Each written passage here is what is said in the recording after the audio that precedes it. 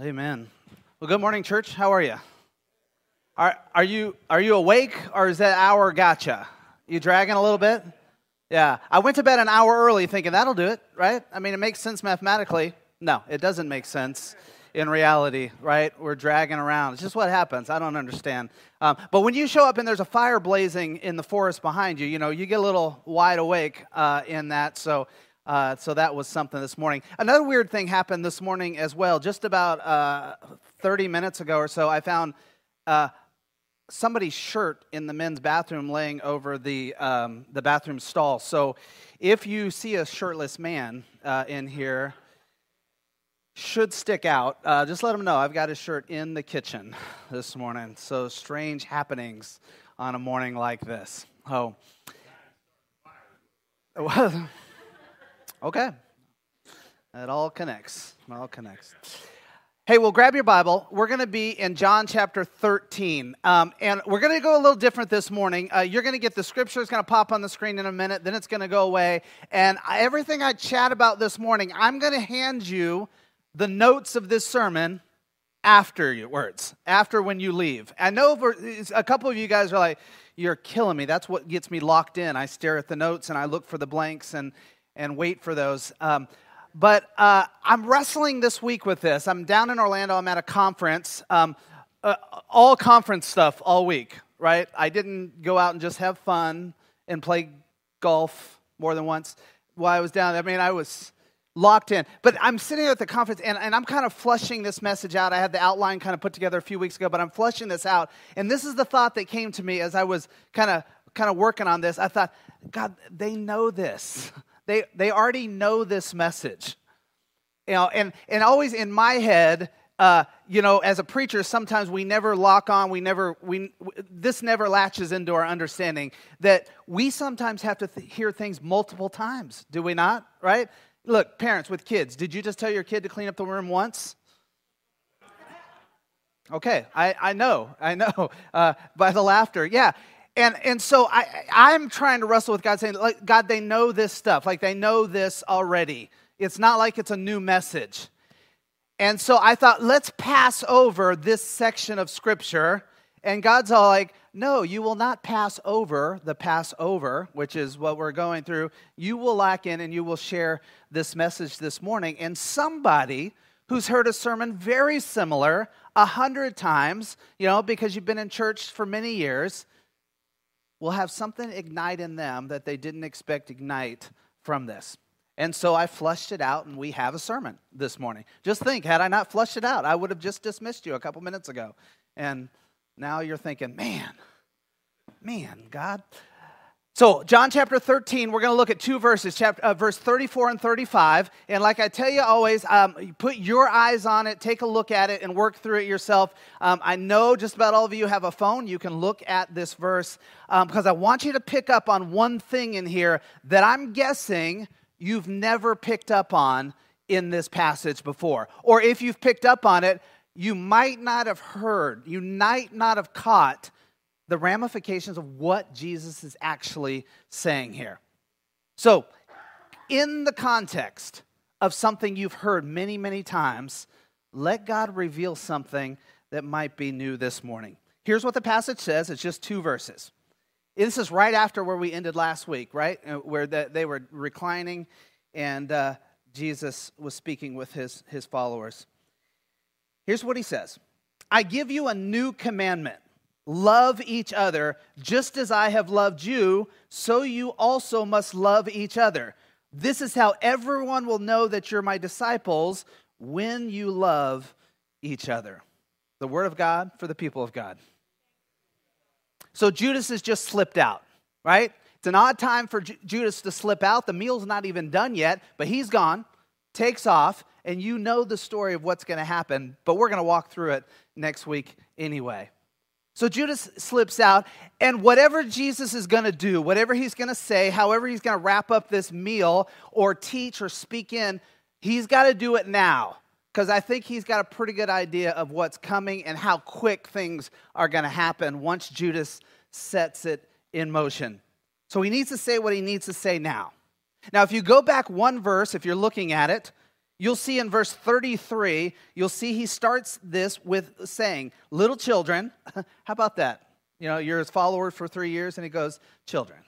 Well, that's how he starts it. He says, I'm gonna be with you for a little while longer. You will look for me, but just as I told the Jewish religious leaders, I will tell you now, where I'm going, you can't come.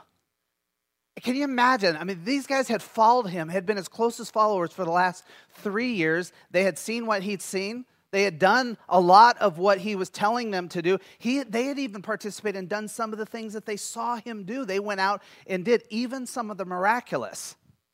And now he's saying, I'm going to be leaving you guys. And where I'm going, you can't come. That's jarring.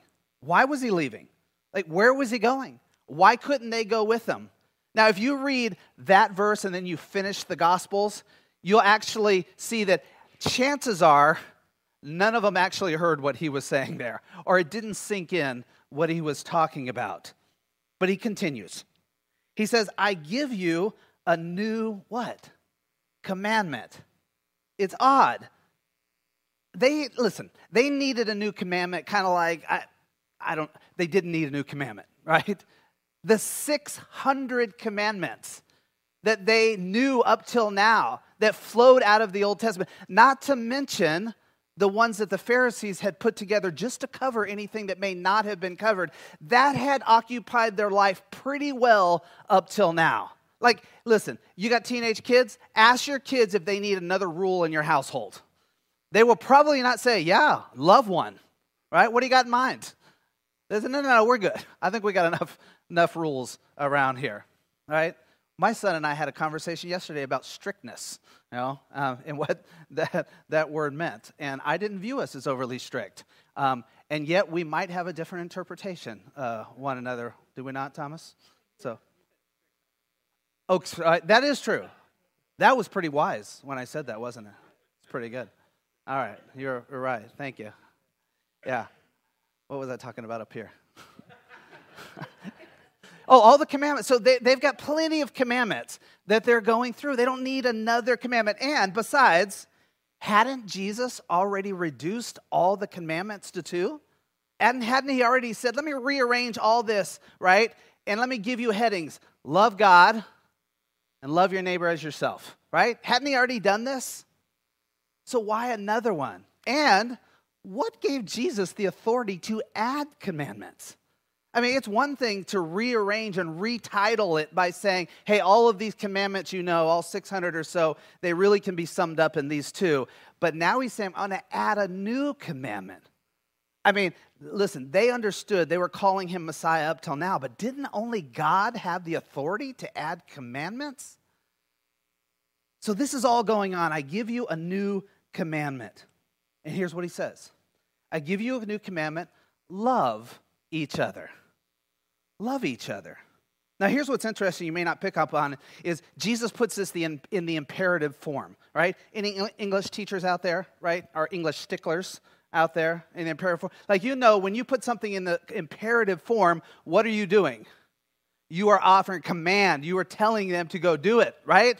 Have you ever caught your tone when you ask maybe your kids to do something? You might say, hey, do you want to clean up your room? And your kids pick up on that right away and go, no, I don't, And you say, well, it wasn't really a question, but you put it in the question form, right? And you go, I'll never make that mistake again, right? And from now on, go clean up your room. And you'll say it as if an exclamation point is understood, right? That's imperative. Jesus puts it in the imperative form. So if you like to break down the Greek and see how that works, you're welcome to do that on your own. But he is putting this into a command form. Do you remember the old DC Talk song, Love is a Verb? No? Do you remember it? Love is a verb. That's as far as I'm going to go, Chris, with it.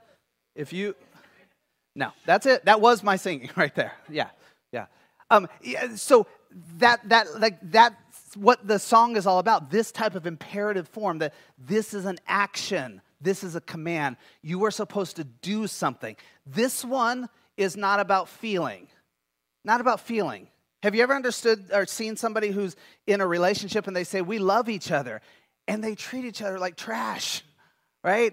Or they can never get along. They can never speak well of one another. They fight, and they low blow it and all that kind of stuff. And then on Facebook, it's all like, I just love you so much. I'd never want it to be any different. I'm like, you wouldn't? Never? What? Jesus is putting it in a command form. Go love. Can you see Jesus as a marriage counselor, sitting in front of two people? Just say, look, will you two just go home, love each other? And that's it. So $100. It's imperative. Go over there and love that person is what he's saying. But loving wasn't really new, was it? Telling people to love one another, that wasn't really new. Had Jesus not already talked through this with an amazing story of the Good Samaritan to help them understand that it's not just your best buddy, it's not just the neighbor you like on this side, it's also the neighbor you don't like on this side, right? It's that person who even culturally you say, I think we're at odds, It's everyone. Hadn't Jesus already talked about that? So it's not really that new. But what came next? What he would say next would change things. It would actually, I think it's not too big to say, it would change the world, really. It would add something new, and it would set a definition of really what it means to be a Christ follower. Here's what he says. Just as I have loved you, so you must also love each other.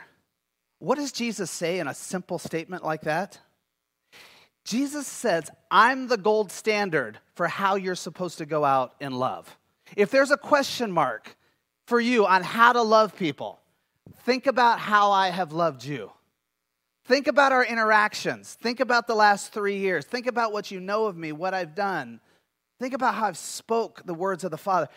This is love, and out of that should flow your understanding of going and loving each other. Not doing for others what you hope others would do for you, right? That's good. We call that what? Golden rule, right?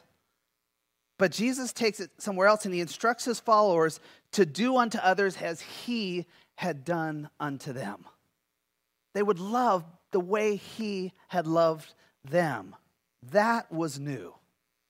And really, if you start to flush it out, that raised the bar. Because now they had real action in front of them. Real things they saw all the time that they could turn around now and do for others. Here's what I want to do. I want to share with you where I think this hits us practically. But I need to step back just a moment and share with you just about love so you understand about God's love. And then I want to share with you about where this leads us, what we just talked about. So can I just share these two things? We'll call them 1 and 2 here this morning if you want to take notes or if you want to jot things down. Here's the first one. And this is what I wrestled with. It's nothing new, right? You are loved. Like, you got to grab that. Brian just spoke words that I thought were pretty powerful. Brian, I almost wrote those down and said, I'll just preach those when I get up there. But to speak about the idea that if we don't understand God's love, how do we then turn around and flush that love out for others? It's very, very difficult to do that. But when we really understand God's love, but here's what I think. I think most of us understand, most of us as Christians have locked in the fact that God loves. But I'm not sure we've all embraced, understood, received, and find joy that he loves you. That you individually are loved dearly. But you are, and you have to understand that first. The disciples first had to understand that Jesus loved them and seemed to love everyone he came in contact with. He seemed to interact with people in different ways than anybody else that they understood. And so for them, they're like, this is what love is. This is what it's really like. And so for us, the same way is the question would be, do you understand you're loved? That you're really loved by God? I think his actions prove it out. Now, there's so many ways we look for love, do we not? There's a lot of ways. We don't always title it, I'm looking for love, but often we are. We look for love in things, right? If I can get this many things, or maybe up your salary, or maybe these type of things, I will find satisfaction, I will find joy. All these are components. or byproducts of what we hope for in being loved. So we look for it in things. We certainly look for it in others, do we not? We look for it maybe in a lifelong partner, maybe in friendships, maybe in, hey, if I could just have connection with my boss or any. I mean, we're looking for love in connections, in relationships. Why? Because we understand that to really know love the best, we know love relationally. We know love personally. So we look in things, we look in people, but there's a big one that probably has risen up quite a bit, at least in our cultural language that we use, and that's love of self as well. We used to say that, that's selfish or selfishness, right? And we teach our kids, don't be selfish. But there's a way that this is kind of flung back into a side where it sounds like very healthy talk to talk about self. I need to take care of myself. I need to take a personal day. I need to do, there we talk about these things which are grounded in things that are important, right? A healthy self-image, important, right? To love yourself and not hate yourself, important. But if we're not careful, what we do even in that is we put Jesus and God out of it. We put his love out of it. And we just simply try to find the love we have for ourselves. Here's how I wrote it out this week. I want to say it similar. I want to remind you this morning that you don't have to live the burden of self-promotion. We feel like we do. We feel like I need to promote myself. I need to have my name out there. I need to brand myself. That's a burden. And it's a burden because it's disconnected from the love God has for you. The love God has that says you don't have to promote yourself. You don't have to have all those likes on your social media, right? You don't have to look like that other person. So that's a burden. And you don't have to live the burden of self-promotion. You don't have to live the burden of self-discovery either. I just need to go find myself. I need to go discover who I am. All of these sound like very positive things, and I think there is some truth in that, but when we detach it from God entirely, then we have a journey just of self, where God says, let me show you who I've designed you to be.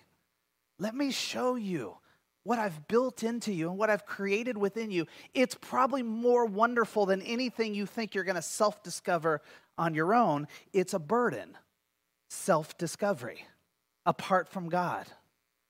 God wants to walk you through it. Here's another one. I know this is super countercultural. You don't have to live the burden of self-love. Self-love is a burden. To say, I just need to love myself. I need to put everybody else off in this season of my life, quit helping everybody else, and I just need to focus on me for right now. All of those words kind of have this twinge of truth, like they sound like, yeah, that sounds right, that's what. But when we detach ourselves from God's love, how do we really accomplish it? How do I really accomplish self-love when I detach it from God's love that he has for me? That's where I find that love. So you can be loved by Jesus, you can know who you are in Jesus, and you can know you're of great value in Jesus. Why? Because of the first thing I want to remind you, that you are loved. You're loved so dearly and deeply. Listen, I understand a lot about who I am and how I was created and what I can do and how I'm empowered because of the love my wife has for me. Like some of you are married, so you're like, yeah, I understand that. I get that, right? Like you have that. And that makes sense. Because of that relational love, because of that, and for us it's 27 years of marriage and then our dating time.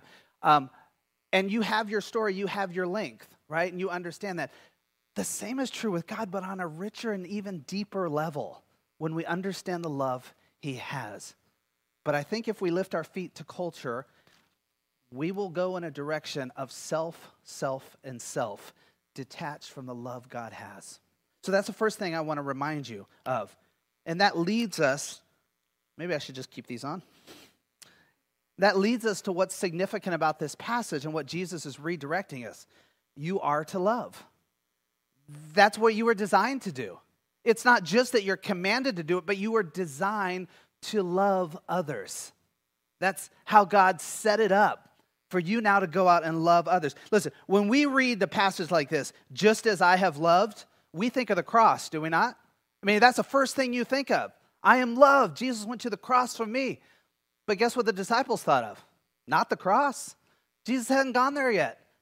They didn't, in their head, when Jesus said that, they didn't say, oh, thank you for going to the cross and dying on the cross for me. What did they think of?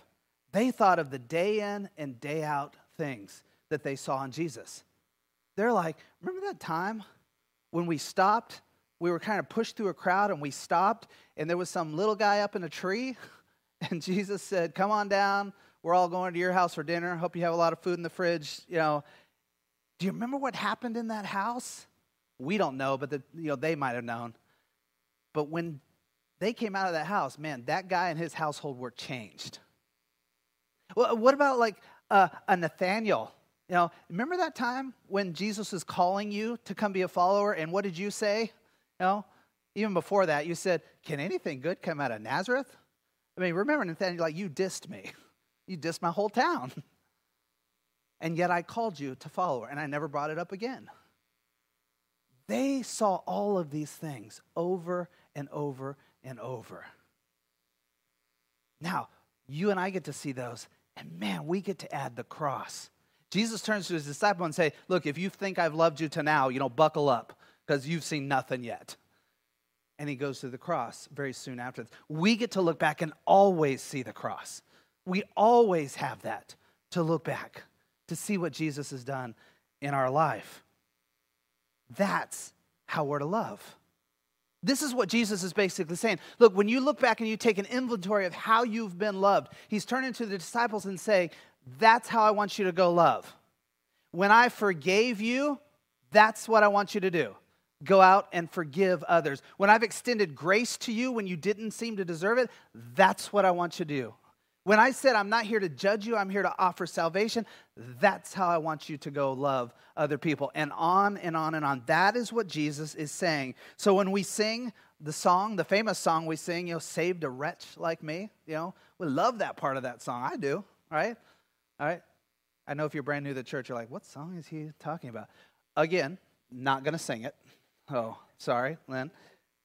But when we sing that, saved a wretch like me, guess what Jesus is saying? Go love people that way. Go love people and offer that, just like you get all welled up inside when you sing it. Go offer it to someone else. That's what Jesus is saying. You are to love. And just as in the Old Testament, just as the covenant God made with Israel in the Old Testament, we've walked through this in our first season of John last year. Just as in that covenant, there were laws that came along with the covenant. This is how you flush out the covenant that I've offered. This is how you live out the covenant that I've given you. Here are some laws that go with it. They work hand in hand. They work beautifully together if you would follow the covenant that you've committed and the laws I've provided. So too, Jesus is saying that here. This, if you want to call it new covenant, if you would be a follower of me, there's some commands that come with it. And this is like gold, platinum level command. Love others the way I have loved you. Love others just as I have loved you. Oh, hey, by the way, don't forget to love others the way you'd like them to love you. But love others the way I have loved you. It takes it to a whole nother level. And that is new.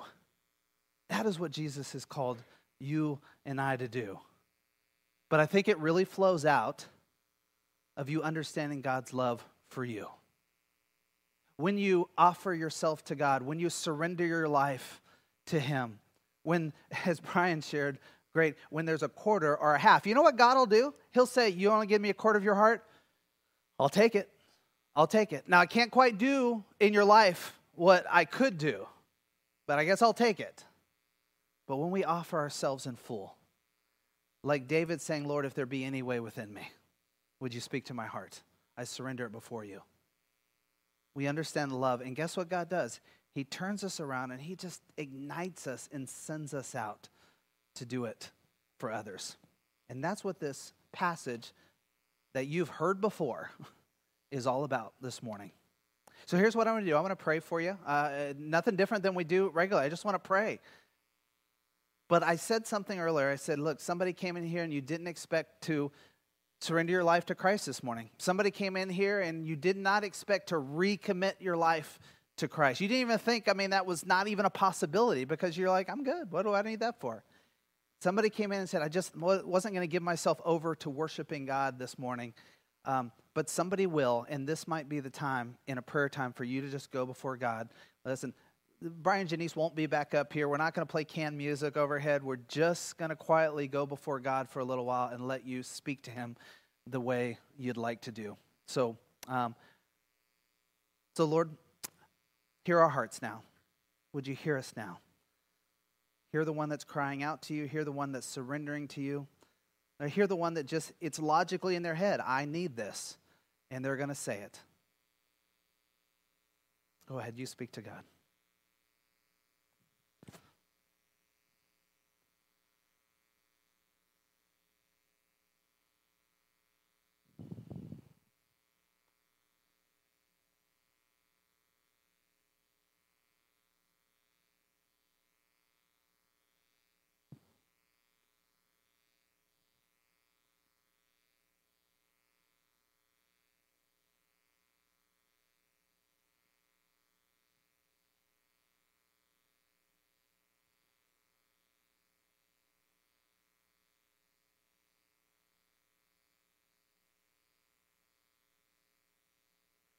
Father, if somebody surrendered their life for the first time, would you right now, may they feel and know how pleased you are with them.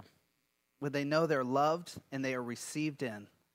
Father, if there's somebody that has re-surrendered their life, maybe they did it through confession this morning, they've re-offered themselves, Father, would they see the smile? Would they see the smile of their God? And Lord, would they be loved and know it? And would they understand they're forgiven? They're good. So, Father, I want you to lead us out now and send us out to love. Father, there likely is somebody who will really be a challenge to love.